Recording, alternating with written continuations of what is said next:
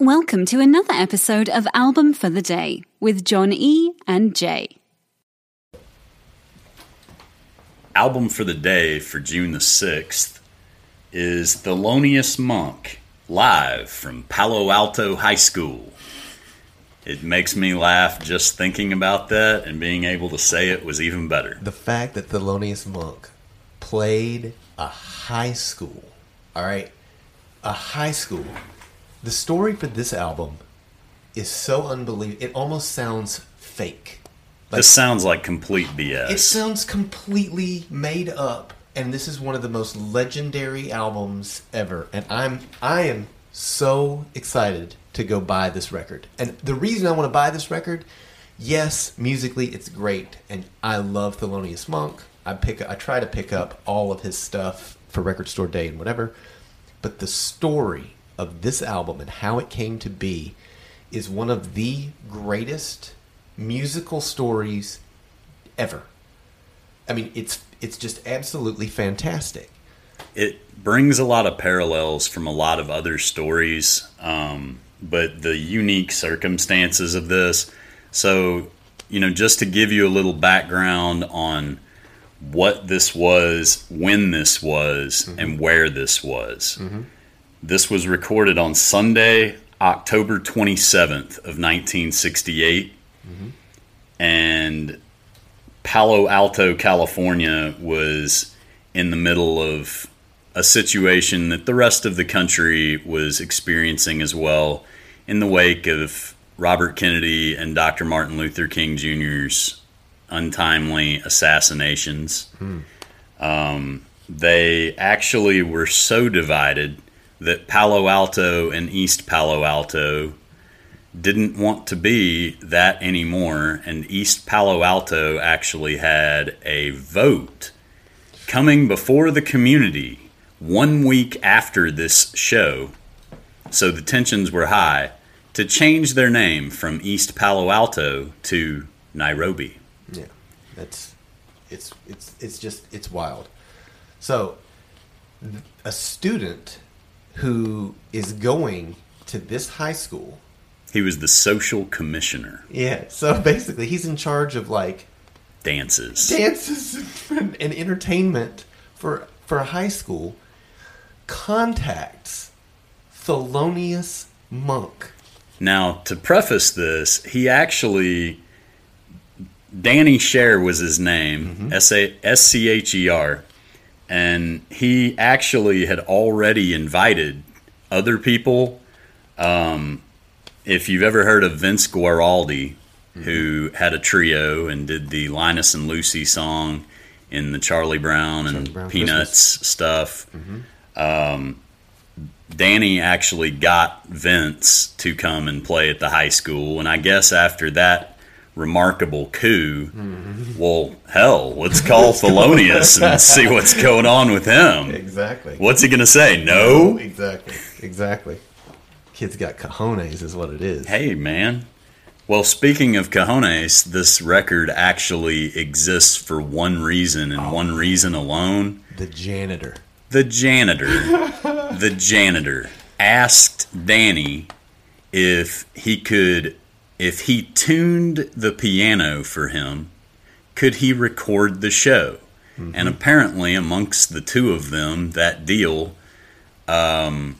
happened, and nobody knew about the recording. For 50 years-ish. 50 years, chilling in the attic at the Cher place. Yep.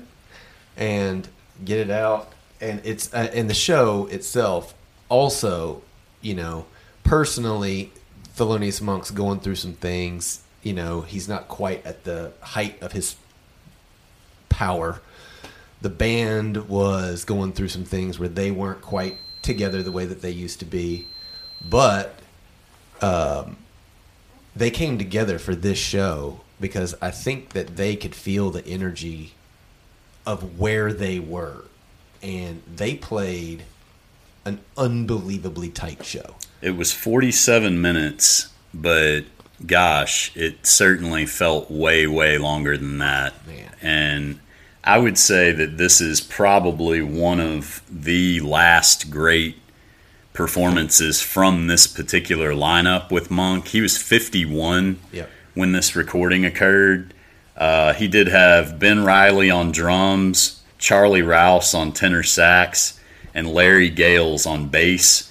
And the funny story is that since we're back on bass players, that nobody actually knew that the show was actually going to go down, including Thelonious Monk, who Danny called a few days before the show and had set it up because Monk is playing a stand across town for like 3 weeks and figured, hey, I can get it. And he called him up and was like, I have no idea what you're talking about. Yep. So until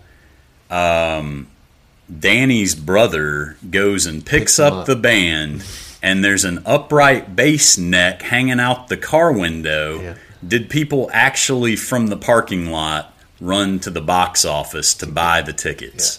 But it was sold out in full, and there was unity for one day in Palo Alto. Yeah. And this is one of those albums that it's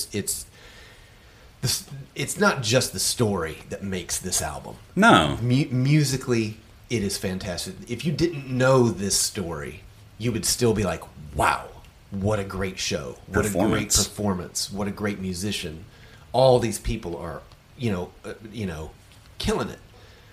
But it was a big year for him, too, and much in the same way as Donnie, where he had some health concerns, and he actually spent most of 1968 struggling with some things that slowed his output, and he suffered a seizure and ended up in a coma earlier in the year. Yeah. And the reason that his management, whoever, decided he was going to play Palo Alto High School basically just needed to get him some money because he'd fallen behind. Wow.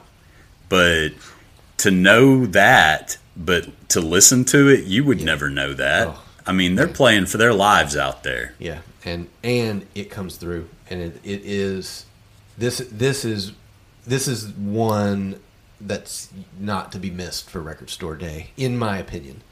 Again, I'm a big Thelonious Monk fan, so and I wouldn't say that I'm not a fan, but I'm not as big of a fan as Jay. Yeah. But I'm gonna step out on a limb here and say this may be the most exciting thing being released in 2021 for Record Store Day. I agree with that. But the album Palo Alto from Thelonious Monk, go check it out. Check it out here first. Go buy it for Record Store Day 2021. And that is June the 12th. Album for the day, Thelonious Monk. That's June the 6th. June the 6th? No, it's June 12th. June the 6th. June the 12th. June the 6th. Record Store Day is June the 12th. You dolt. The album for the day. If you're listening on Spotify, after starting the podcast, you can search for the album, use the 3 dots, and hit Add to Queue. Now the album will start as soon as the episode ends. Woohoo!